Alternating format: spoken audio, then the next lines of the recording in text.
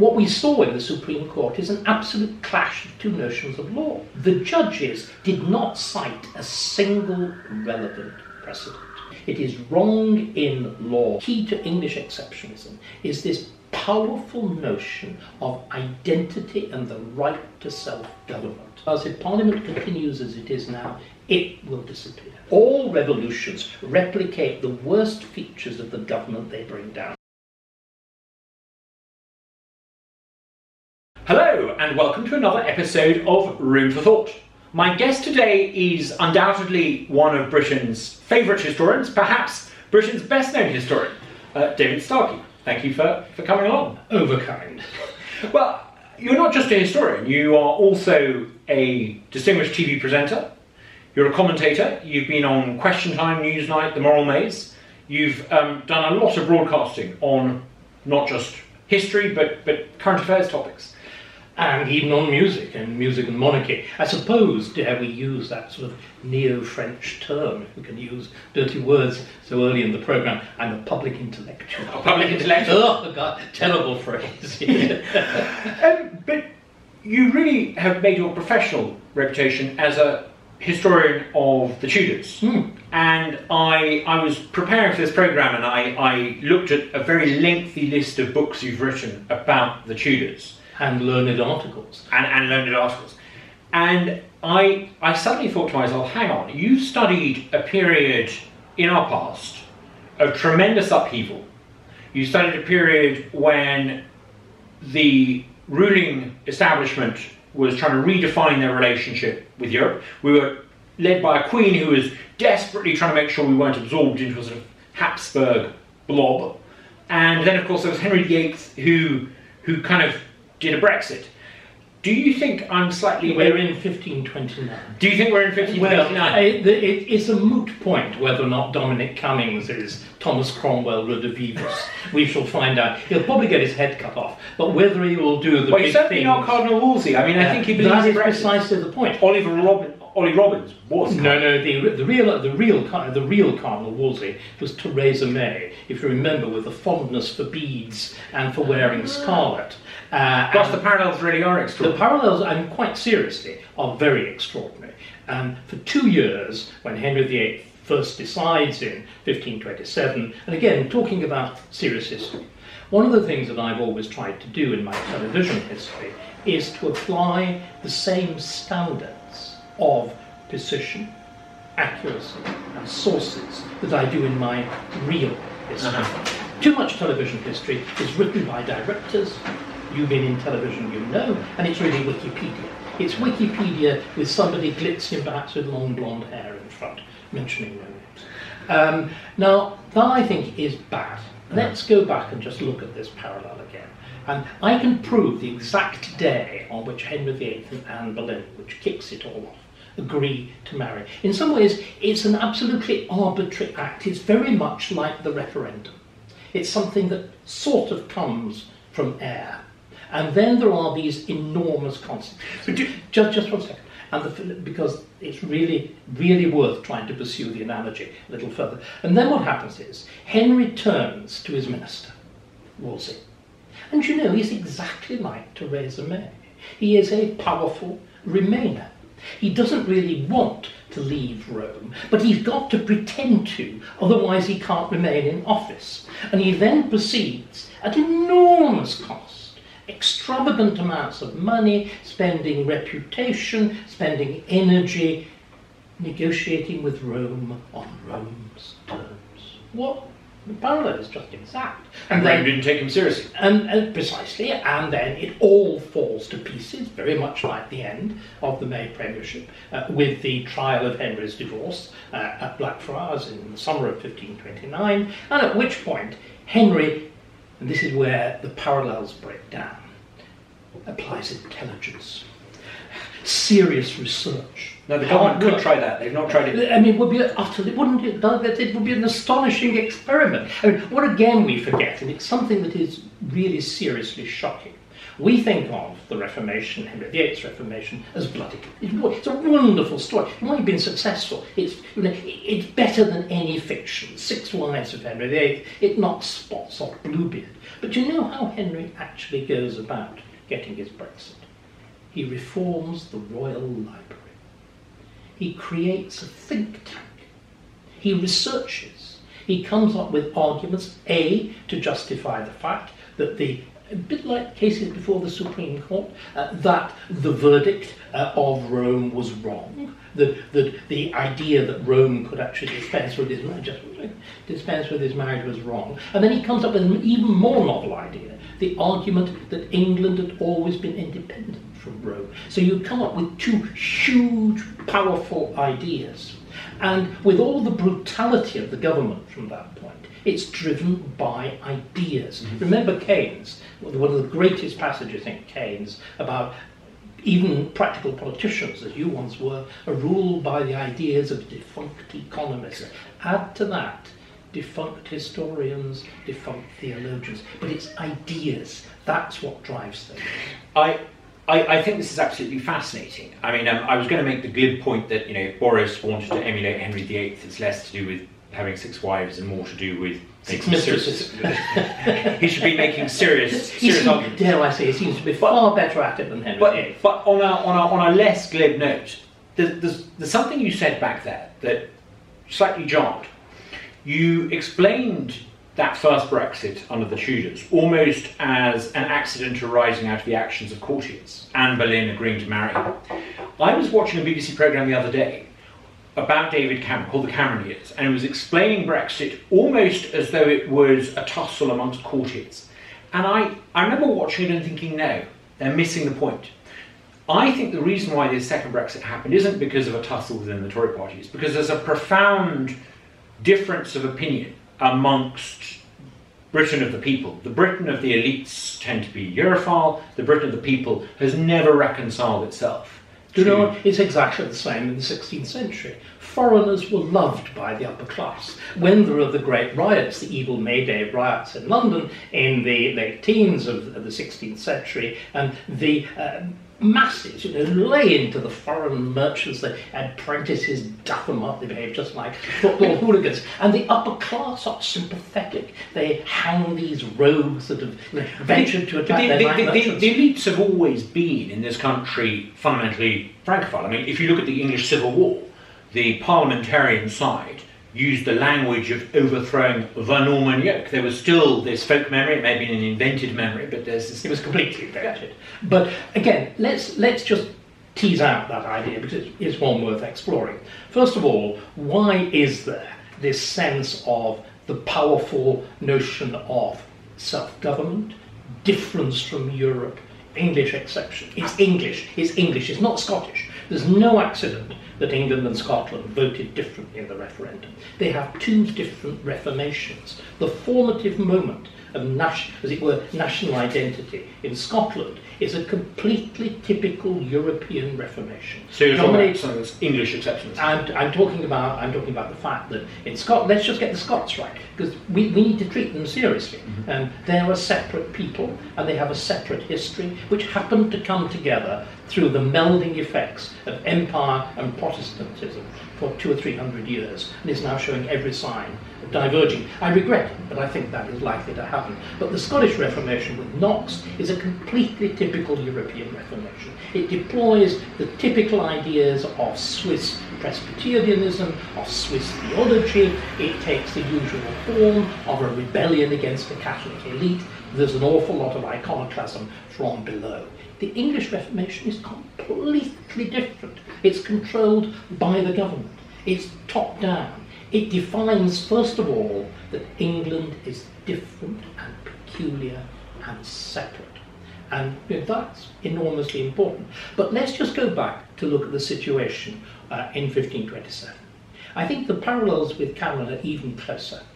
Whilst you and I would agree on the idea of English exceptionalism, of the fundamental visceral hesitation about the EU, the fact, as if you remember, going right back to the debates in the Heath government, the then Lord Chancellor said, we are making a terrible mistake in not being frank about the loss of sovereignty. But they didn't dare to say it. What I think is important to realise, there is then a twofold process. Around Cameron, it was the action of courtiers. It was done for narrow considerations, wholly misconceived as it turned out, and conducted extraordinarily badly of short-term policy. But there were bigger issues. I think similarly, Henry VIII and Anne Boleyn, Henry quite simply was driven by his prick, and it's stupid to pretend anything else. On the other hand, there were always fundamental senses, again, of English difference. The persistence of arguments with the papacy, the existence of legislation, which, by the way, was very quietly repealed after we joined the European Union, making it illegal to import papal authority, papal bulls, without royal provision, the statutes of provisors and praemunire. In the same way, of course, we also had to repeal the Acts of Supremacy, the Act in Restraint of Appeals and everything else, because the common theme of them all is no foreign power has a right to do anything in England. Queen Elizabeth, you mentioned her, the great speech at Tilbury, yes. You know, I have the heart and stomach of a king and a king of England too, and think foul scorn that Philip of Spain or any foreign prince. It's that. So there is that big issue. You can also see something else, which is very, very modern. It's a clash of rival elites. There are rival elites now. There are people like you and me, or at least equally. I get rather irritated when leavers are written off as these moronic knuckle draggers. I can supply enough degrees on my own person to deal with an average jury of Remainers, right? And they're rather good degrees. So I get very cross about that. But the lead up to the Reformation is essentially, it's a clash of elites. You've got two ruling elites. It surprise you not that one of them is the lawyers, the common lawyers, yes. And then the other lot are the church lawyers. And between those two elites, there is visceral hatred.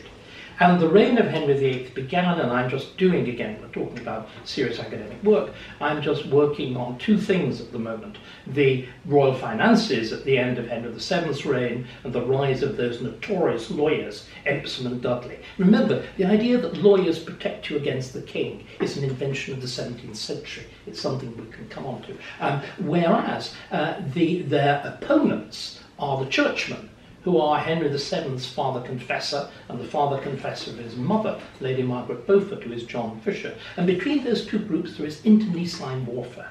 And over the deathbed, but only over the deathbed, when Henry VII sees the gates of hell opening before him because of his financial policies, he swings to the churchmen and destroys the lawyers. And I think so much of what happens in Henry's reign is an act of vengeance by the lawyers against the church. Thomas Cromwell manifestly sees himself as one of those two ministers who was destroyed in 1509, Edmund Dudley. He manifestly sees himself as Edmund Dudley revived. It's a new ascendancy, in effect. You create a new governing class. Yeah. In the same way we've seen the emergence of a new governing class in England since the 1960s, Britain since the 1960s. Since the referendum in this country, I become very aware that the question of what I regarded as home rule has morphed into one of who rules at home. I notice well-heeled, rich lawyers going to the courts, aided and abetted by former prime ministers, trying to shore up a certain set of arrangements, and you see a sort of a new force in the land that is no longer deferential to that old way of doing things. No, absolutely not. On the contrary, it is actively contemptuous of it. I mean, one of the things we've got to understand is that from the left, and not from the extreme left, but also from the Blairite left, there has been a deliberate attempt at delegitimating English history. Yes. There are two distinct traditions in England. One of them, and again, all of these things really begin in the 16th century. I mean, there are hints earlier on, but they begin in the 16th century. Our culture is reinvented then by that extraordinary clash between the classical world, the world of Greek and Latin, that comes in, and the new vehicle. Remember, the 16th century is also like ours, it's an age of media revolution. Printing is still much bigger in its effect than anything on the internet.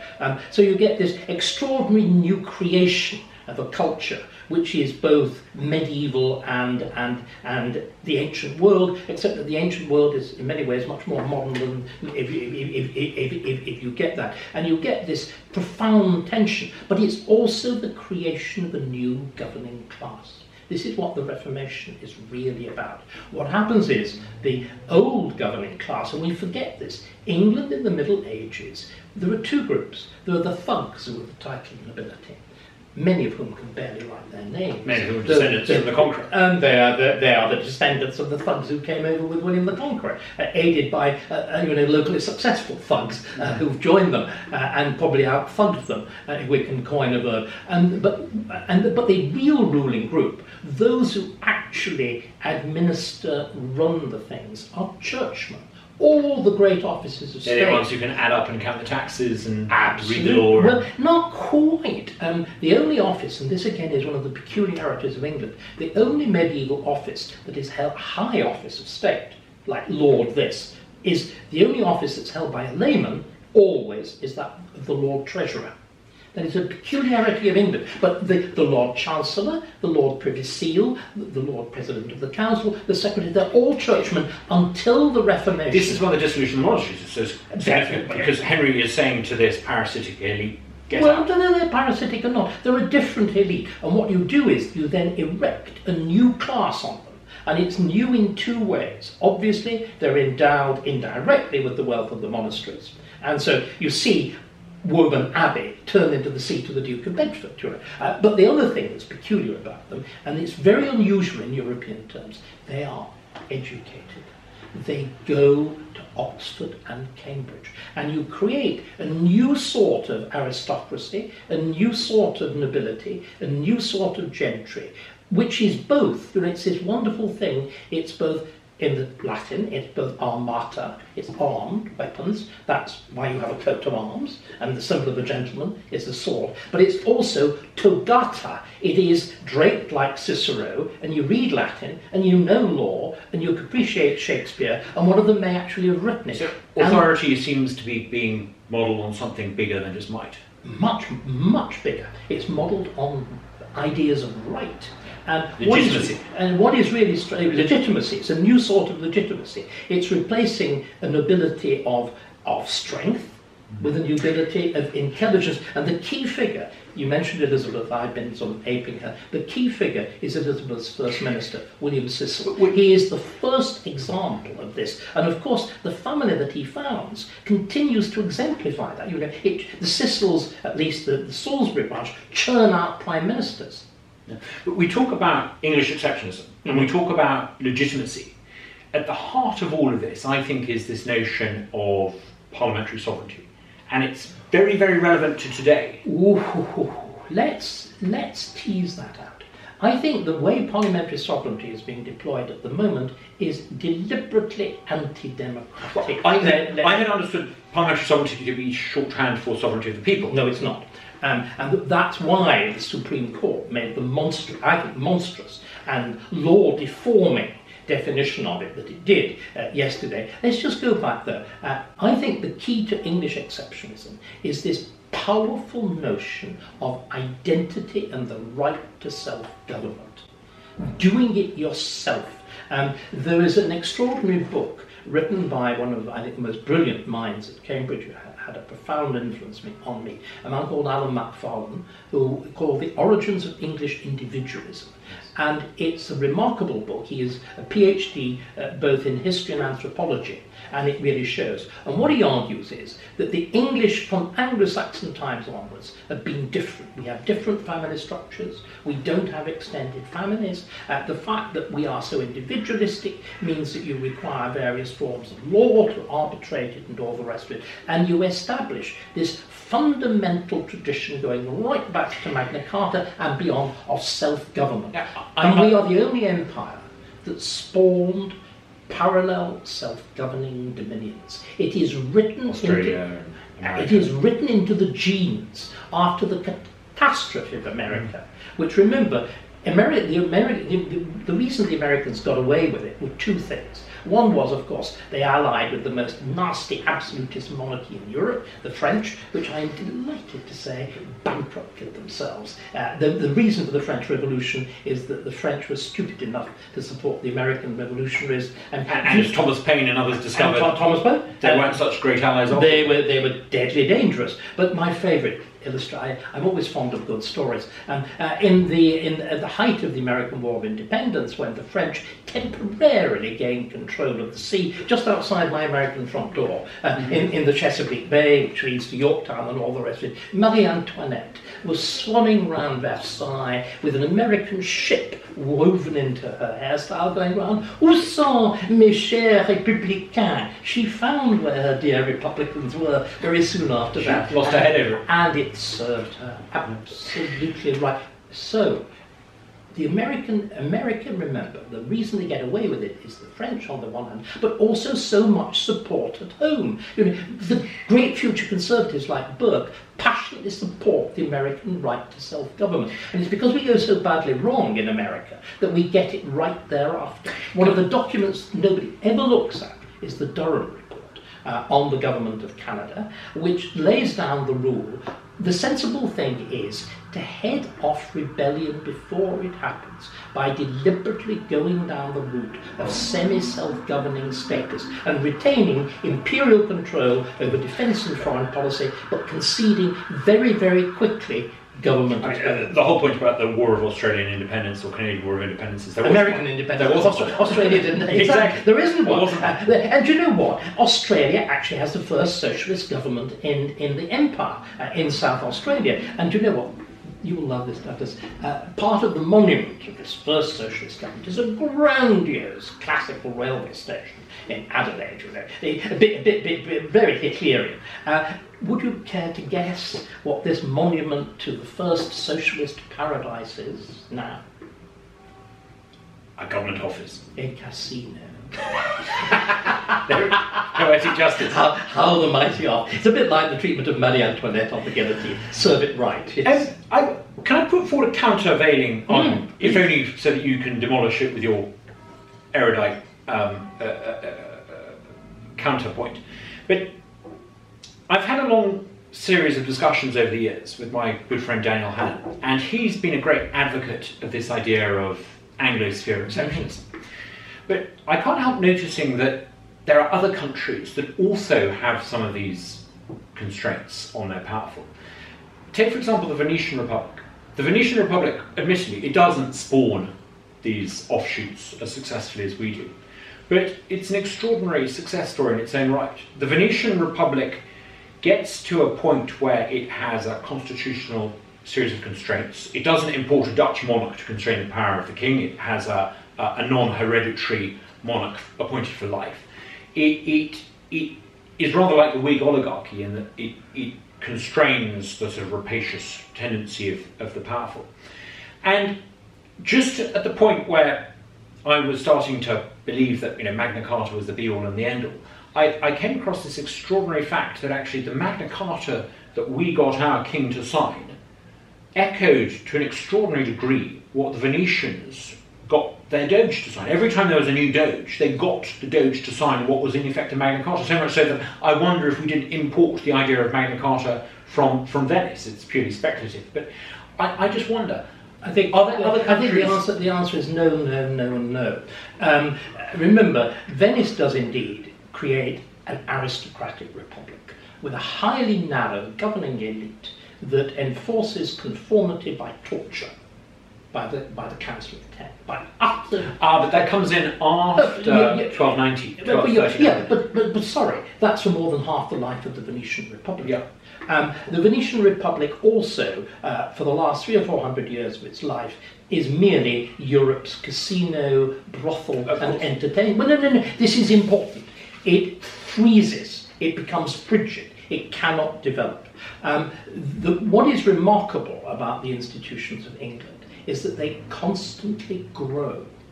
They are capable of adaptation. Remember, again, the whole notion of representative government is common to almost all. This is a fundamental point, and this addresses now all the arguments we're having about Parliament. The notion of representative assemblies and forms of limited government is common to every European state, wrong word, of whatever size, for the whole of the Middle Ages. Because influenced by canon law, there is the doctrine that which touches everybody should be decided by everybody. So virtually every European state has forms of representative assemblies. There are the Estates General of France, there are the States General of Holland, there is the Diet of Poland, there is an unbelievably elaborate structure of representatives along with a quasi-Magna Carta. Even absolutely Spain claim to have a quarters. A functioning quarters that is infinitely powerful there's no such thing as Spain, in the Kingdom of Aragon, and again in Hungary. The point of all of these is they disappear. And do you know why they disappear? They disappear because if Parliament continues as it is now, it will disappear. If it just turns into a talking shop, a theatre of vanity, an opportunity for division and an obstacle to good government, it will go. That is right. All these assemblies that I've been talking about, do you know what? It was much because they stood on their dignities so much. The Estates General in France is constantly fussing. It is hopeless. It can't take decisions. It won't take decisions. The king has to do it for him. The extreme example of the Estates General in Holland, where every single decision had to be referred back to the constituent assemblies of each of the provinces. Yeah. In Poland, the Diet, every member of it had a veto. So, sorry, this is why they go. You see, we've got the role of Parliament completely wrong. The reason that Parliament survives in England is not because it resists the king, it's because it cooperates with the king. And the kings who give Parliament huge powers are not the weak kings, they are the powerful kings. We were asking about good history. This is where our history has gone completely wrong. Because of Marxist fantasies and the rubbish of Hobsbawm and the Oxford. I want to ask you the rubbish of the Oxford communists and Christopher Hill and whatever. There has been this attachment to the 17th century. The 17th century is unique as a moment of breakdown. And remember, everybody says, oh, Parliament, look outside here, the buildings of Parliament. Outside there is Oliver Cromwell. Everybody says Parliament won the Civil War. No, it didn't. A bloody military dictatorship. And do you know what? Parliament was abolished almost as soon as the king was beheaded. And Cromwell, as somebody should do with Mr. Bercow, marches in there with the guards and, points, they didn't yet have bayonets. It's that wonderful quote where he says, you sat here long enough. Geoffrey Cox sounded like that. In the name of God, go. Geoffrey Cox says, it's a dead Parliament. But you know what? It's a dead Parliament for exactly the same reason. But no, just a minute. The parallels are just extraordinary. Why is it still sitting there, the Fixed Term Parliament Act? Do you know what? That's why Cromwell had to get rid of the Parliament. It passed in 1641 a Fixed Term Parliament Act. It passed an act that Parliament couldn't be dissolved except with its own consent. And it's the stupidity of Cameron. It's the stupidity of particularly the Lib Dems, they are the ones who are directly responsible for it, that puts this sort of steel band round our constitution, and Geoffrey Cox was wrong. Parliament, unfortunately, is not dead. Do people realise France is actually ruled by decree? By a technocracy. But it's a technocracy embedded in an elective monarch with a 7-year term, who lives in a palace. Do you know every French minister has a gentleman usher in a white tie marching in front of him? Monsieur le Ministre, bang, bang, bang. I wonder what the Jackmans would have thought of that. It happens under Napoleon. Napoleon merely reproduces the most, as it were, aggressive features of Ancien Régime France. Starkey's law of revolutions is that all revolutions replicate the worst features of the government they bring down. Mao is just another mad emperor. Putin is a peculiarly nauseous Tsar. Erdogan certainly recreating bits of the Ottoman. He's trying to be an Ottoman. He says literally.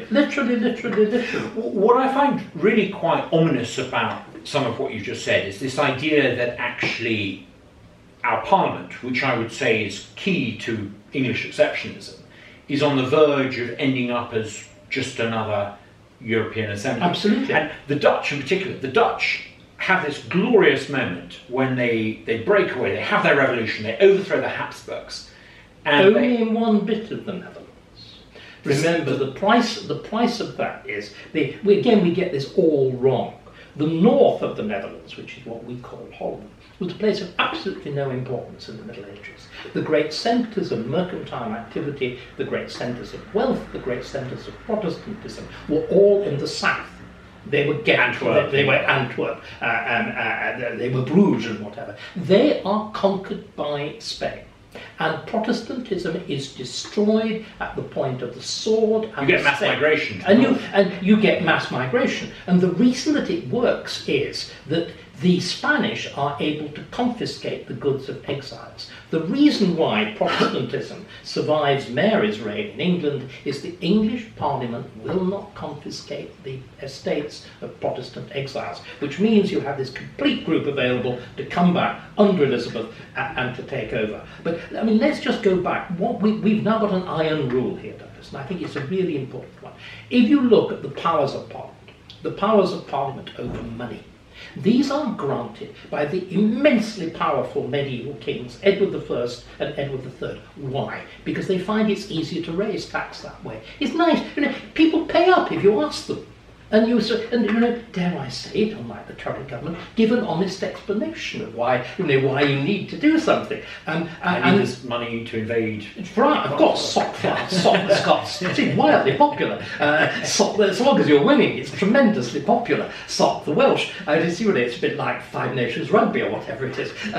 It's very, very. It's actually the groups are identical. And the Irish as well, except we never get really round to sorting them out with disastrous consequences. And similarly, the concept of parliamentary sovereignty itself is really invented by Henry VIII. It's invented by Henry VIII. It's got nothing to do with democracy. Parliament is not democratic. It's to give him the foundations to act autonomously from Europe. It's to give him the foundation of national sovereignty. Parliamentary sovereignty is indistinguishable from national sovereignty, which is why this notion of, as it were, an empire that fragments itself into separate sovereign states, the core of all of them is their parliament. Would Henry VIII have been familiar with Jan Hus? Or have I got the chronology? No, the chronology is absolutely right. He utterly disapproved of him, because of course he's a heretic. And Henry sees himself as completely orthodox. Remember, Henry... Maybe if Hus had framed his argument in terms of national identity, he may have been a bit more specific. Well, I mean, clearly, the only people who at that stage actually fully support Henry's argument about national identity are those who hate Rome. And this, of course, is one of the... We were talking about the reform of the Royal Library. I mean, it's a lovely story. Before that point, the Royal Library of the Middle Ages is just like the Royal Library now. Lots of lovely books with gold and silk on them that nobody ever reads, And what Henry does, he turns it into a real working library with extraordinarily advanced things like catalogue numbers in Arabic numbers and cross-reference. Really.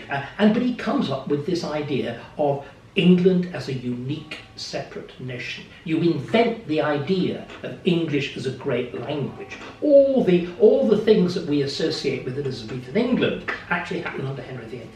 And again, under Henry, there's exactly the debate that we began talking about, but didn't finish, that the history of England is the authentic history of proper self-government of a responsible, self-governing national community. The argument against it, of course, is Thomas More's utopia, that human societies are naturally wicked and are conspiracies against the poor, and you can deduce nothing from history. In other words, Thomas More is the proto-communist. Mm-hmm. Thomas More is the one who, in the interests of Catholic universalism, attacks the notion of the fact that you can learn from your own history. He also implies there can be no progress. Well, I'm not sure. No, I think Thomas More did believe in a sort of progress. I mean, he certainly progress as such is really invented in the 19th century. That's when the concept actually properly becomes entrenched and becomes a mere commonplace. But more early on is a passionate believer in reform. He and Erasmus believed that it is possible to replace a society based on war by one that's based on peace, that you can actually attack false values and replace them with true values, and you can do it essentially through Christian evangelism. More, to start off with, is a radical. I mean, this is but the paradox about More is he's fundamentally an anti-nationalist. More believes that Christianity has to be universal. This is what the great speech at the trial is all about. Again, he's a Remainer. He's a Catholic Remainer, and the speech is wonderful. I mean, the speech when he finally, after having equivocated, i.e., lied about what his real views were, when he's condemned, he comes absolutely clean, and he says that the Act of Parliament that he's tried under, that requires him to swear an oath to the King as head of the Church, he just says frankly, like the Supreme Court has done, it is illegal. And he's the greatest lawyer of the day. And then do you know how he presents the argument? He says, Parliament has just declared the King head of the Church. Parliament can't declare the King head of the Church because, listen, Parliament is no more than a parish council. I've heard politicians say that more recently. It is no more than a parish council, and England is only a part of a greater whole, and the part cannot separate itself from the whole, and the part cannot legislate for the whole. And England is subject, in Christian terms, to the General Council of the Church, which can only be summoned by a pope. Ergo. These arguments are absolutely alive today. They are precisely the same arguments that we're having now. And More again, like the people who argue for Remain, disapproves English history. It's an absolutely common strand. And you then see a rival block of opinions that develop. There's Thomas Eliot's The Book of... I mean, I've written extensively about this. There's Thomas Eliot's Book of the Governor.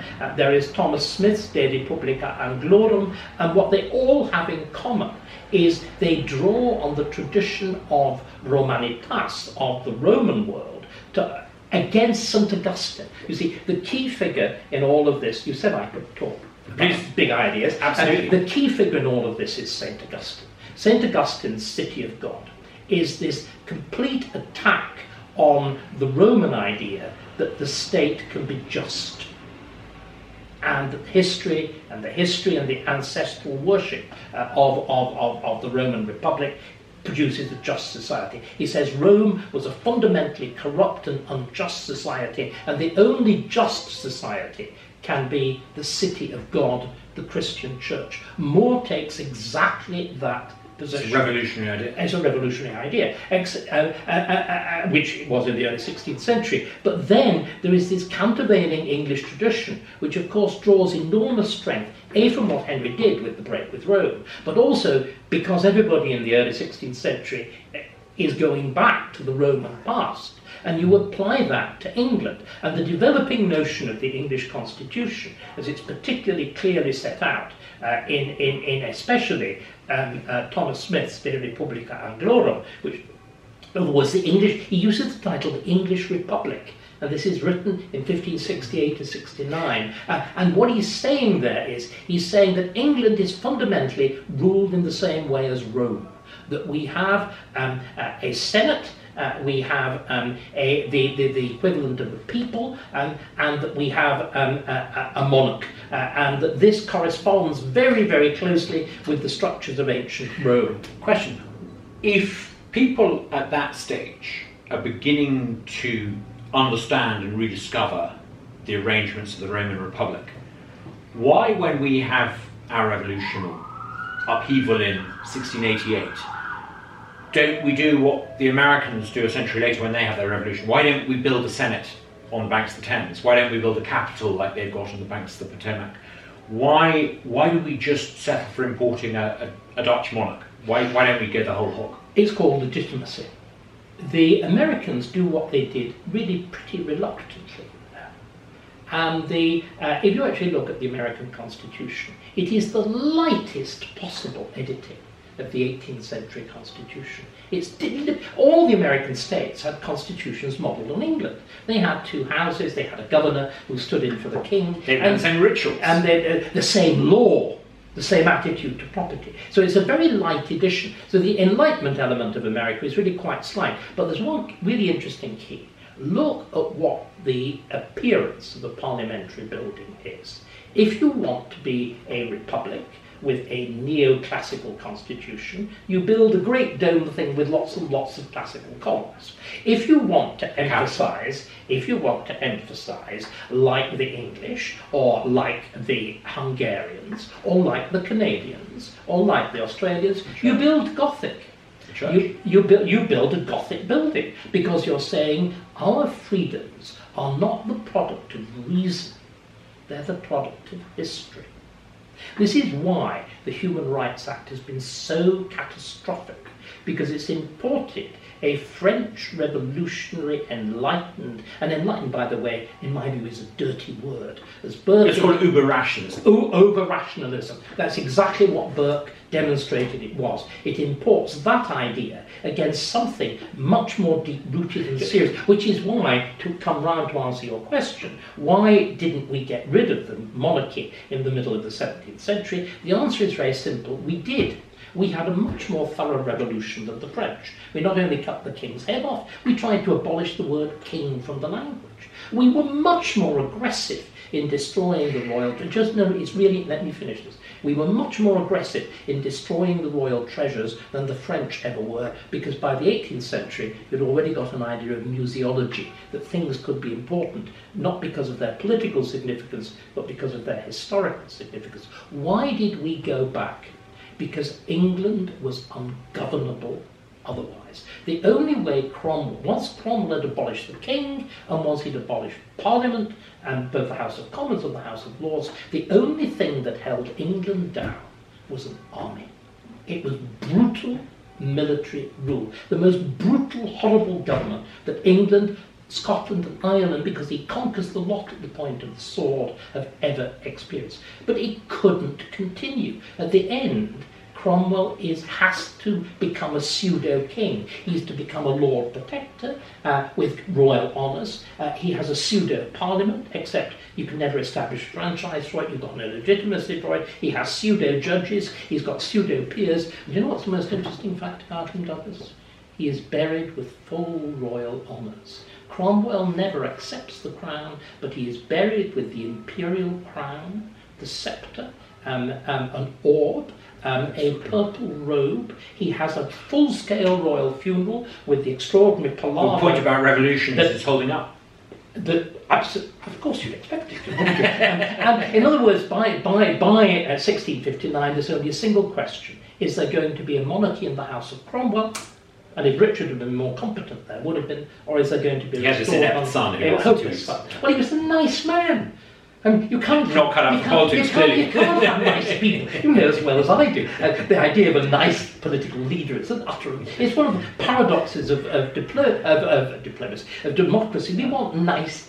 Completely. I read someone recently saying that Churchill might have been arrogant and obnoxious. Yep, that's why. Yes. You take on Hitler and Europe. You could take on your own party. Yeah, exactly. But this is fascinating because it explains not only why the architecture of our political system, I mean literally the House of Commons, the literal physical architecture, is so different from America with its replication of the Roman capital. Yeah. But it also, what you just said, sheds light on why this idea of a legal tradition of judges acquitted is incompatible with our history. Totally. What we saw in the Supreme Court is an absolute clash of two notions of law. The judges, and it's truly astonishing, and I've been amazed that the rest of the legal profession has largely remained silent. The judges did not cite a single relevant precedent. in the judgment of the Supreme Court. They cited, of course, what they did. I know what they're like. I used to mark people like that when I was at Cambridge. They are glib to ones who think they're firsts. And they cited, the first Lady Hale, going back to... The one with the spider. The one with the spider and the kind of vicious little face, Howden. She began by citing the precedent of Sir Edward Coke, Lord Chief Justice Coke, in 1611, about, in the case of proclamations, about the fact that all acts of the prerogative are subject to law. Yeah, but he's talking about acts of the prerogative, not in terms of high policy. He's talking about them when they impinge on the subject. It's completely irrelevant. And do you know what? In the infinitely proper judgment of the High Court, of which, remember, the people who were overruled in the judgment of the Supreme Court were, let's list them, the Lord Chief Justice, the Master of the Rolls, that's the head of Chancery, and the President of the Queen's Bench Division, the three most senior practicing judges in England. And if you read their judgment, it's a proper legal judgment. It looks at precedent. It weighs carefully whether there is a separate legal and a separate political sphere, and it comes up with all the proper answers. The judgment of the Supreme Court never replied to any of that. It's almost like saying it is because we say it is. It is because we say it is, but you see, what they're doing is, they are doing the opposite of English common law. They are applying, this is why, as I said, the judgment is so revolutionary and so dangerous. It is applying a series of abstract principles, but the most fundamental, so I think the judgment, right, let's get it really clear, it is wrong in law. And I know, and I've talked to a lot of serious lawyers, they are astonished by it. It is wrong in law. But the other thing that makes it doubly deplorable, it is wrong in fact. Article 55, paragraph 55 of their judgment, purports to offer a description of parliamentary sovereignty. It lays the claim that MPs are directly elected, that they carry the voice of the electorate, and that the government is answerable to them. Do you know what it does? It ignores parties. It ignores manifestos. It ignores the absolutely demonstrable fact that no MP, and you've actually an interesting exception, that no MP actually, if they stand alone against their original party, wins the seat. And you were very, very rare in doing that. And in other words, it is a politically illiterate picture. They also get the name of the Conservative Party chief whip wrong, which but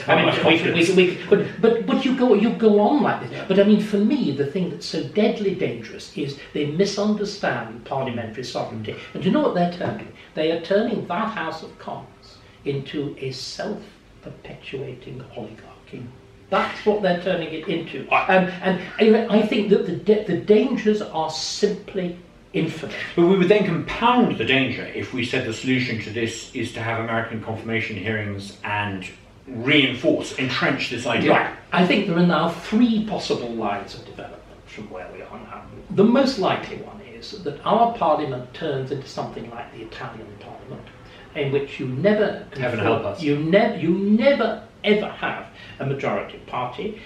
In other words, no party manifesto is worth the paper it's written on, because all governments are formed by backstairs negotiation. They last for a year and they last for years. And moreover, we would do it much less well than the Italians, because as the Italians have just shown this year, they have a president who is capable of acting as an arbiter.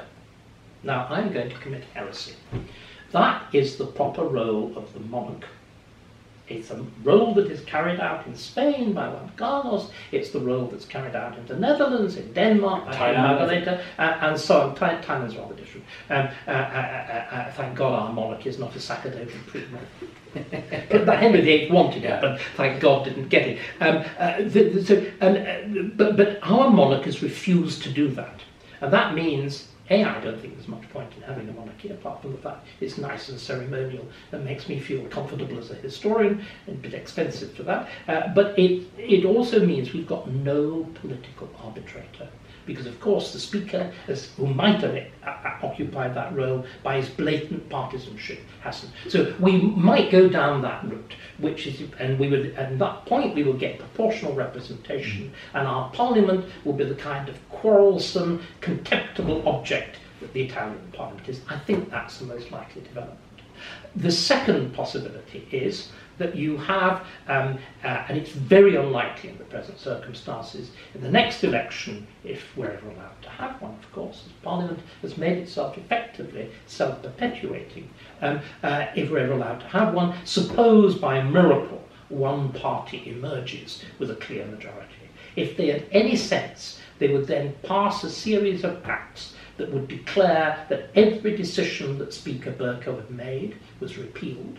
They would repeal, they would abolish the Supreme Court, and they would abolish the Fixed Term Parliament Act. Yes. And at which point you would restore the old functioning constitution. And I would also do something about judicial review, actually. And I would agree with you about judicial review. As a spectator was saying today, you would have to have a parliamentary statute that limited judicial review. Because judicial review is preposterous. I mean, nobody, as we saw with Gina Miller, nobody objects to a decision, the method by which a decision is reached, unless they object to the decision that's been reached. So it is all, the pretense that it is just dealing with procedure is always false. And one final point, so one outcome is a European style, another one, the best, would be a return to the traditional British style. The third, and it's one that I've always thought about, if the judges want to continue to have the role that they do, and they clearly love the idea, those preening people absolutely adore the idea, if Parliament wants to decide that it's separate from the government, because remember, the reason that our Parliament has worked is that there is no separation of powers.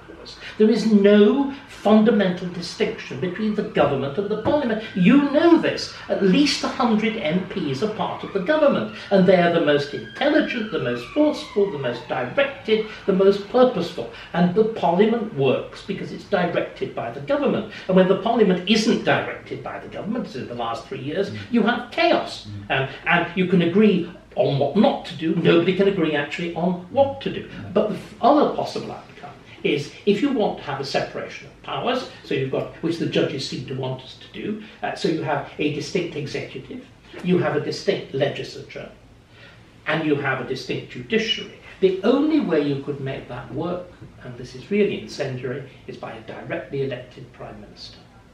And then in other words, that we go down the American route. The Americans confronted, we were talking about the American Revolution, the Americans confronted this choice. In their extraordinary meetings in Philadelphia, and particularly if you read, are you familiar with the Federalist Papers? Yes. They're astonishing. They debate all of these questions about the difficulties of democracy, what forms of limitations you need on democracy, all of that kind of thing. They're all discussed there. And I think that in many ways I would prefer the outcome of, okay, let the judges play their games. Let a Bercow-style parliament emerge, but then let us have a properly, directly elected Prime Minister. This bothers me. I mean, no one's more... Why? Well, I've been, throughout my time in politics, fiercely against a number of Tory party leaders and Prime Ministers. Goodness knows, I think Osborne and May and a whole bunch of them have their inadequacies. I don't think Mr Osborne was Prime Minister. Well, Cameron. Virtually with Cameron. He was what passed for Cameron's brain. In my fevered imagination, they often blended into one. Yeah. But however critical I am of British Prime Ministers, I look with horror at an electoral system like America, where every generation you produce a Richard Nixon or a Lyndon Johnson, and I dislike the idea of a sort of Peronist Prime Minister. And I think Parliament is a great filtration mechanism. It allows a lot of dunderheads to rise to the top, but it also it's keeps not out... showing itself very distinguished at the moment, is it? I mean, this filter seems to me to be allowing, if you look at the current cabinet, I would say it's 99% dross, isn't it? Oh, and if absolutely. you look, but then if you look at the opposition benches, they're 100% drops. So in other words, the filter mechanism isn't working. And you see, I think there's something else which is really important. But it's the intake into the pump that's wrong. Well, of course it is, but that's not readily solvable. The key point is, if you have a prime minister who was subject to general election, we would never have to fear a Corbyn. You look at his ratings; he would never ever become prime minister. That's true. But at the moment to become prime minister, you become the leader of a party. You seize control of the party machinery. That's right. The pendulum swings your way. Bingo. Well, that is if you've got a majority. Yeah. If you don't, then the mechanism doesn't work. You see, what is really striking is our parliamentary machine. This again, the judges were just, I hate to say this, they are pig ignorant. Our parliamentary system underwent a series of violent adaptations in the 19th century to accommodate it to democracy. Up to the middle of the 19th century, Parliament was really immensely effective. It was just what you described. It was a selection machine by which you filtered a highly talented, educated, driven, ambitious aristocracy, modelling themselves on Rome and an ambition for world conquest, and of course doing the most shameful financial deals and everything else as they were doing it. And then, first hesitantly with the 1832 Reform Act, and then much more rapidly after the 1867 Act, in which a Conservative Prime Minister, just please, gives the vote to the working man. Between that and the 1884 Act, which gives the vote to virtually every man, you get a different kind of parliament emerging, in which MPs are subject to the whip. MPs are subject to party discipline. You create manifestos. Political parties become fixed. And at the same time, you get the development of Erskine May. And the whole point of Erskine May is to bind Parliament to an agenda set by the government. You're absolutely right. After 1884, you start to get this whip system. No, it's before. Well, it's in 1884 where you get the creation of the first part, the one MP system. The year they give the working man the vote in 1884 is the year they adopt an electoral system where you get rid of multi-member seats. Oh yeah, I know that. So the development of the machinery in Parliament is earlier. Erskine May embraces the 1870s and the 1880s. I think Iolanthe, the wonderful Gilbert and Sullivan satire, is 1882, and you'll remember Private Willis's song, and every boy and every girl that's born into the world alive is either a little liberal or else a little conservative, and MPs vote just as their whips tell them to, but the thought of a lot of dull MPs in close proximity or thinking for themselves is what no man can bear with equanimity. In other words, it's parodying a system which is already there. And what we forget is the system of whipping, the fact, bluntly, that most backbenchers have got no point. This desperate attempt at pretending backbenchers have something to do. They don't. The whole attempt at professionalisation of being an MP heaven forbid. Heaven forbid it produces, Jared, whatever he's called, Jared O'Mara from Sheffield Hallam. It is absolutely disastrous. The whipping system is the guarantee of democracy. Parliament's control, the control of the parliamentary agenda by the government is the guarantee of parliamentary democracy. And what we've seen deliberately by Bercow and deliberately as a consequence of May's loss of her majority is the destruction of all of this. I think Bercow's behaviour and the is Supreme Court. I don't think many of these institutions are going to be able to. That's what I said. This is what I said. If you move towards this, let's call it the Starkey plan to get us out of this constitutional hole. Americanisation. Our natural role, our natural behaviour is always to catch up with America. But you think I think I do. So you have a directly elected Prime Minister, right? Who can then choose his ministers from outside Parliament. How about you have an upper house where people from each county are elected? Something like that would make. Or you could do the other thing if the United Kingdom survives, which I think is unlikely, but I would hope it would. You would then have it would then become a federal house. Okay. Like the Bundesrat in Germany. Or like the American Senate. The American Senate is a federal house. Yeah. The Supreme Court is barely mentioned in the Constitution, and its role is not fully worked out. But it's Jane Marshall. There is the struggle immediately afterwards, which pits Jefferson against Madison and all the rest of it. And I think I would make this point. if you have this myth of right, again, let's go back a stage further. Why do you have this absurd notion of the separation of powers? It arises, all bad ideas come from France. France is the invariable source of bad, simple ideas. And it's this man called Montesquieu de l'esprit des lois, of the spirit of the law. What an inane title. And you can tell Montesquieu is inane. He argues fundamentally laws are the result of climate. For God's sake. But bad history again. The other thing that he does, he spends 2 years in England. And he comes up with the basis of the time that he spent here, that the key to the success of English government, which he enormously admires in comparison with the failing absolutism of France, he claims is that there's a separation of powers, separation of the judicial power, the executive power, and the legislative power. Well, it now transpires, I've been doing work on this, it's really fascinating, doing serious historical research. It transpires Montesquieu had virtually no spoken English, because of course the English elite in the middle years of the 18th century is completely francophone, because they all speak great French. Secondly, he never observes the goings on in Parliament. Thirdly, when you look at the notes he took, they're astonishingly stupid. They're filled with gossip, tittle-tattle, misspelt names. Presumably sitting in a coffee house somewhere making it up. No, it's much more exciting than that. He lifts the whole concept from an opposition Tory pamphlet by that absolutely deplorable figure, Bolingbroke. Bolingbroke is very easy to describe him. He's a kind of uber Boris Johnson. He is a libertine, and he is extravagant, he is lying, everything. And he presents a parody of the English Constitution. So Montesquieu is based on a parody of England. Because, of course, we were saying just now, never has been a historic separation between Parliament and the government. Ever since the Tudor period, going back to the Tudors, the Commons has been dominated by members of the Council. This is true under Elizabeth.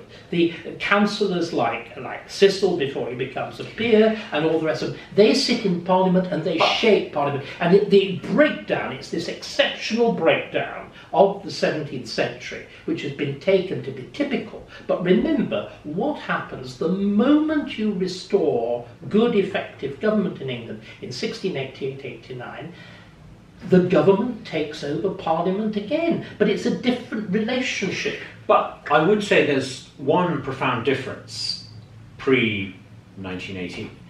If you are a Minister of the Crown, yes, you might sit in Parliament, yes, you might control Parliament, yes, you might be steering Parliament rather than Parliament steering you. But in order to hold that office in the first place, you had to do something that since 1918 no Minister of the Crown has had to do. You had to have a confirmation back in your constituency. You had to resign. You had to resign. Churchill was a victim of this. You had to resign. And this is why I resigned when I changed parties. I thought from 1701 there was always the notion that serving the Crown somehow corrupted you as an MP. But it became essentially ritual, and it became a ritual. Changing parties is a completely different matter. And I think the disgrace of so many of the Remainers is not only have they changed parties, but they behaved and spoken so shockingly about it. I think the sainted Sarah Wollaston, do you remember how she described ceasing to be a Tory? Like casting off a dirty raincoat. Casting off. That's how she described the people who elected her.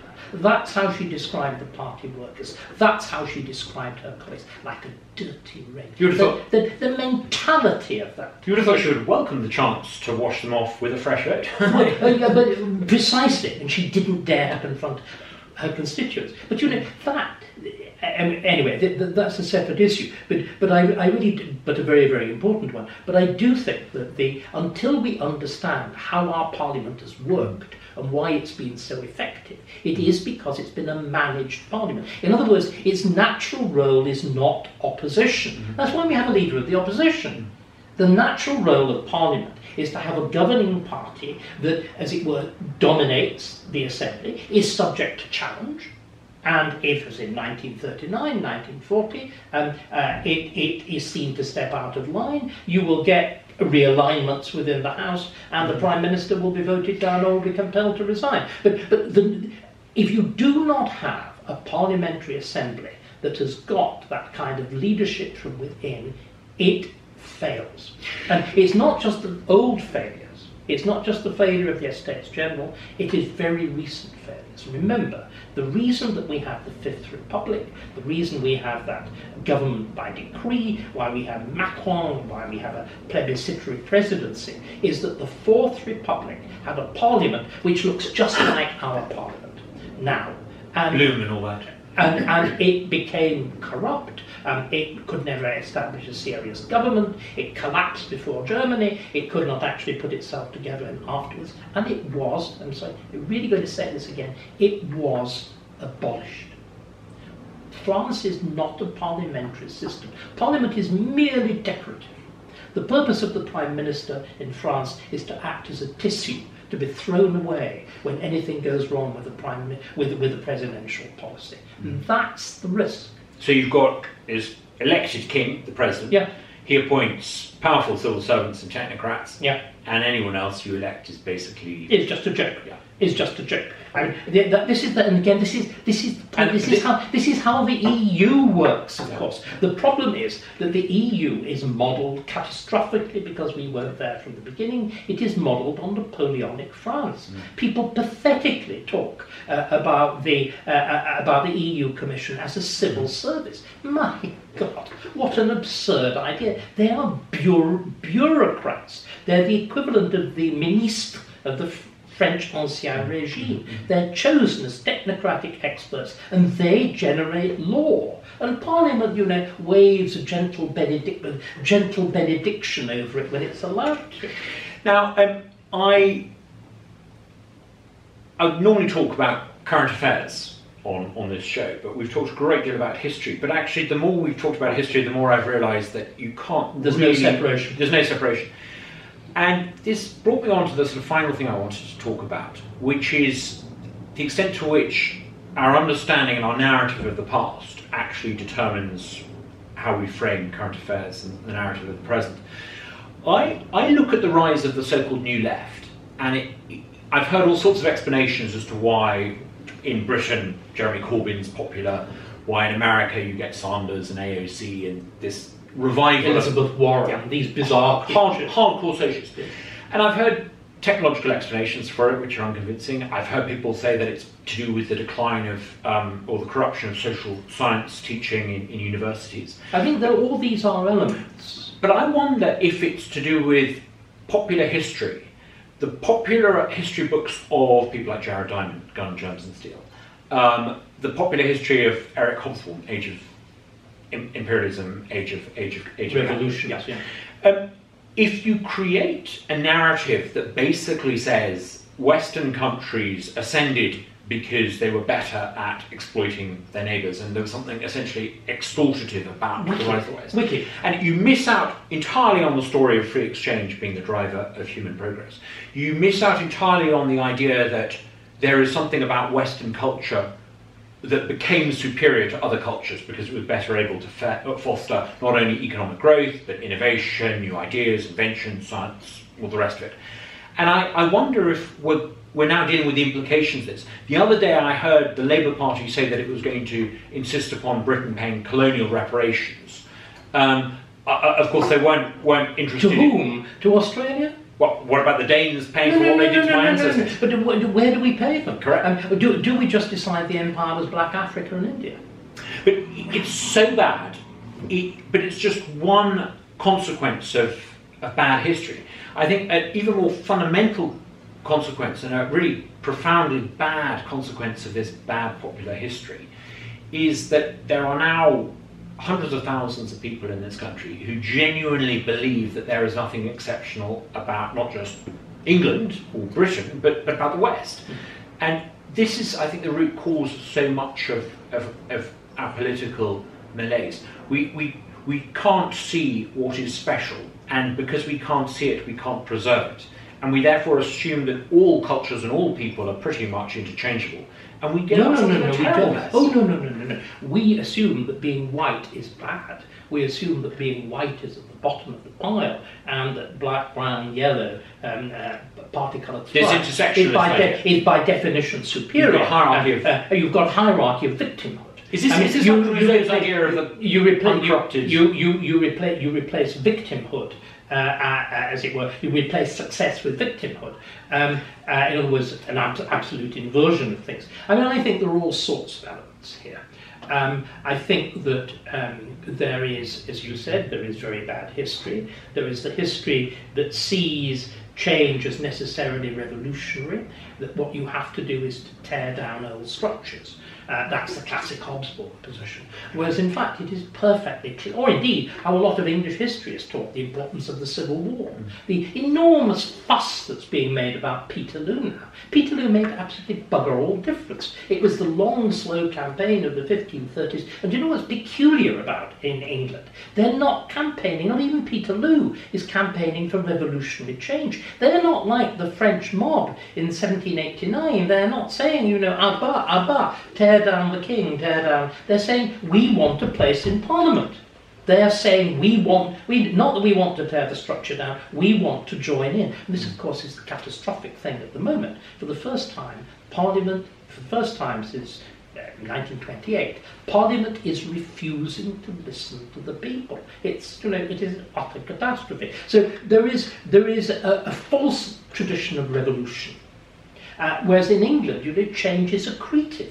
The chances to get their way. The reason why we are successful is not that we've not had a revolution. It's not that we've had a revolution. It's precisely that we've avoided revolution. It's that change is accretive. But we can then go on. There are all sorts of false doctrines. And so many very important things are founded on false doctrine. Let's look at another absolutely key area of false doctrine, the internet. The internet is founded on this wonderful Tim Berners-Lee notion that, you know, human beings are naturally good and you just give us absolute freedom and some wonderful, gorgeous, brimming creativity. And in fact, you know, a lot of shit-headed trolls spew their vileness. But you know what this is? This is going back to an absolutely fundamental position of political thought. The internet has recreated the 17th and 18th century concept of the state of nature. Let me finish. There are two different views of the state of nature. There is the view of Hobbes, which is if you put a lot of people together and you have no structure of law and no structure of power, you have the wonderful war of all against all. And that wonderful phrase, what is the state of nature? It is life there is nasty, brutish and short. And one of my left-wing colleagues at Cambridge was known as nasty, brutish and short. He had chick butties on his shirt. I mean, the dark web is a pretty nasty place. Absolutely. Which it is. But the other view, of course, of the state of nature is Rousseau, that man is naturally perfect, and that the only thing that stops us being perfect is human society. Another bad French idea. Another mad French idea, and the wickedness of culture, and the wickedness of law, and the wickedness of civilization. The web has proved that Hobbes was right, and that Rousseau was wrong. And you see, again, it's the point I was going back to right at the beginning when I cited Keynes. Ideas really do rule, and bad ideas, I'm afraid, are on the whole more effective than good ones. Do you think so? I do. You don't think bad ideas? No, I don't believe that at all. I think this notion that truth will out is utterly silly. The evidence of human beings is they have a marked preference for bad ideas. Just 1 minute, and there's a particular reason why we're prone to bad ideas at the moment, which I think underlies everything we've been talking about, the death of religion. And you will remember G.K. Chesterton's wonderful phrase, when you stop believing in God, you don't just stop believing in God, you believe in anything. You don't believe in nothing. Look at Dawkins. You don't just stop believing in God, you don't believe in nothing, you believe in anything. The reason at the moment why we have Extinction Rebellion, why we have the Extinction Rebellion, why you have people going down on their knees in front of this idiotic, whatever, psychotic girl with the pigtails. It's like a medieval child saint. Millennium. Exactly, it's like Diana. The prostration of people as intelligent as Michael Gove before that genuinely makes you want to puke. The whole doctrine of climate change, and I'm afraid David Attenborough, is fundamental that human beings are wicked. That out there is a perfect, beautiful. It's a cult.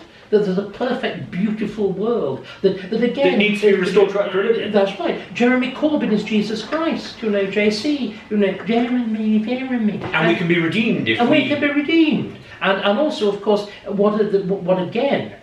The guilt of being, me, even more than you, because I'm even older. I'm even more privileged. I'm probably richer. Pale male stale. You have a guilt. This is original sin. The concept of original sin is now visited on the West, and it has got to be redeemed by what? By stripping off our garments, by putting ashes on our head, by prostrating our image. How funny! We always it's assume... not funny. It is terrifying. It is, but we always, I should say, what's peculiar, not funny, is peculiar. Funny, peculiar, not funny, ha. Yeah. We always assumed that modernity meant that we would put aside old superstition. What you're saying is that actually we've found new ways of expressing it. Infinitely more.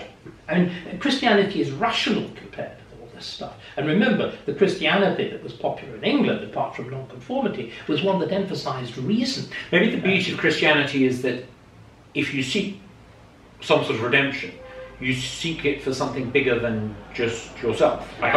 Also, mostly England was never terribly serious, I think, about Christianity. But I would say the key to the Church of England is that it, for most of its existence, it effectively worshipped the king.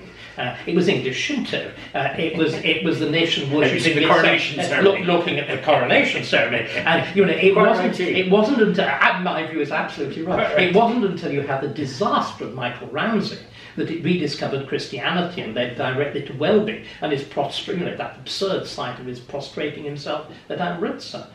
You think of the fuss again that's made at the Amritsar massacre. Yes, it's shocking.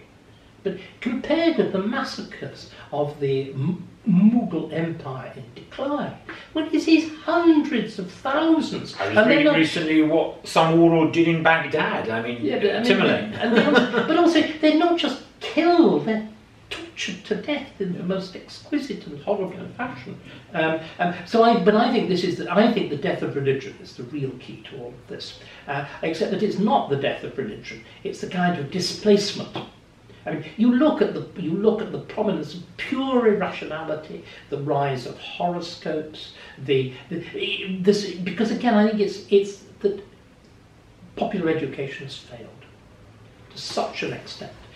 The world of science, the world of the web, and so on, appears as mysterious, as the fact that the Earth moved around the sun to a medieval peasant. And because we failed, most of my life I was really a teacher, and I've always seen my television, my public appearances as forms of teaching, and I think we as a profession have failed comprehensively. If we are to put things right, and I don't think it's possible. Don't you think? I think that we are showing, there's been a lot of written for the last 50 years, 100 years, about the decline of the West, but I do think we are seeing, what happens is civilizations are usually not conquered, they commit suicide. The Romans certainly did. Exactly, and we are witnessing a new decline and fall. Do you think so? I am absolutely sure so. I don't want to end on a gloomy note. But well, okay, I can put a big smile on it. Okay, I will reinterpret it for you, listeners, viewers. We want a little cheer up.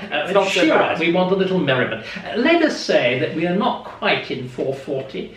The aqueducts have not yet been cut. Rome has not yet fallen. The Emperor Romulus Augustulus, very good for Boris, still sits upon the throne, and we are two senatorial aristocrats, just contemplating the fact that for the moment, and provided we die quickly, we will continue to enjoy the hypercaust, the Ganymede, the sweetened wine, and life.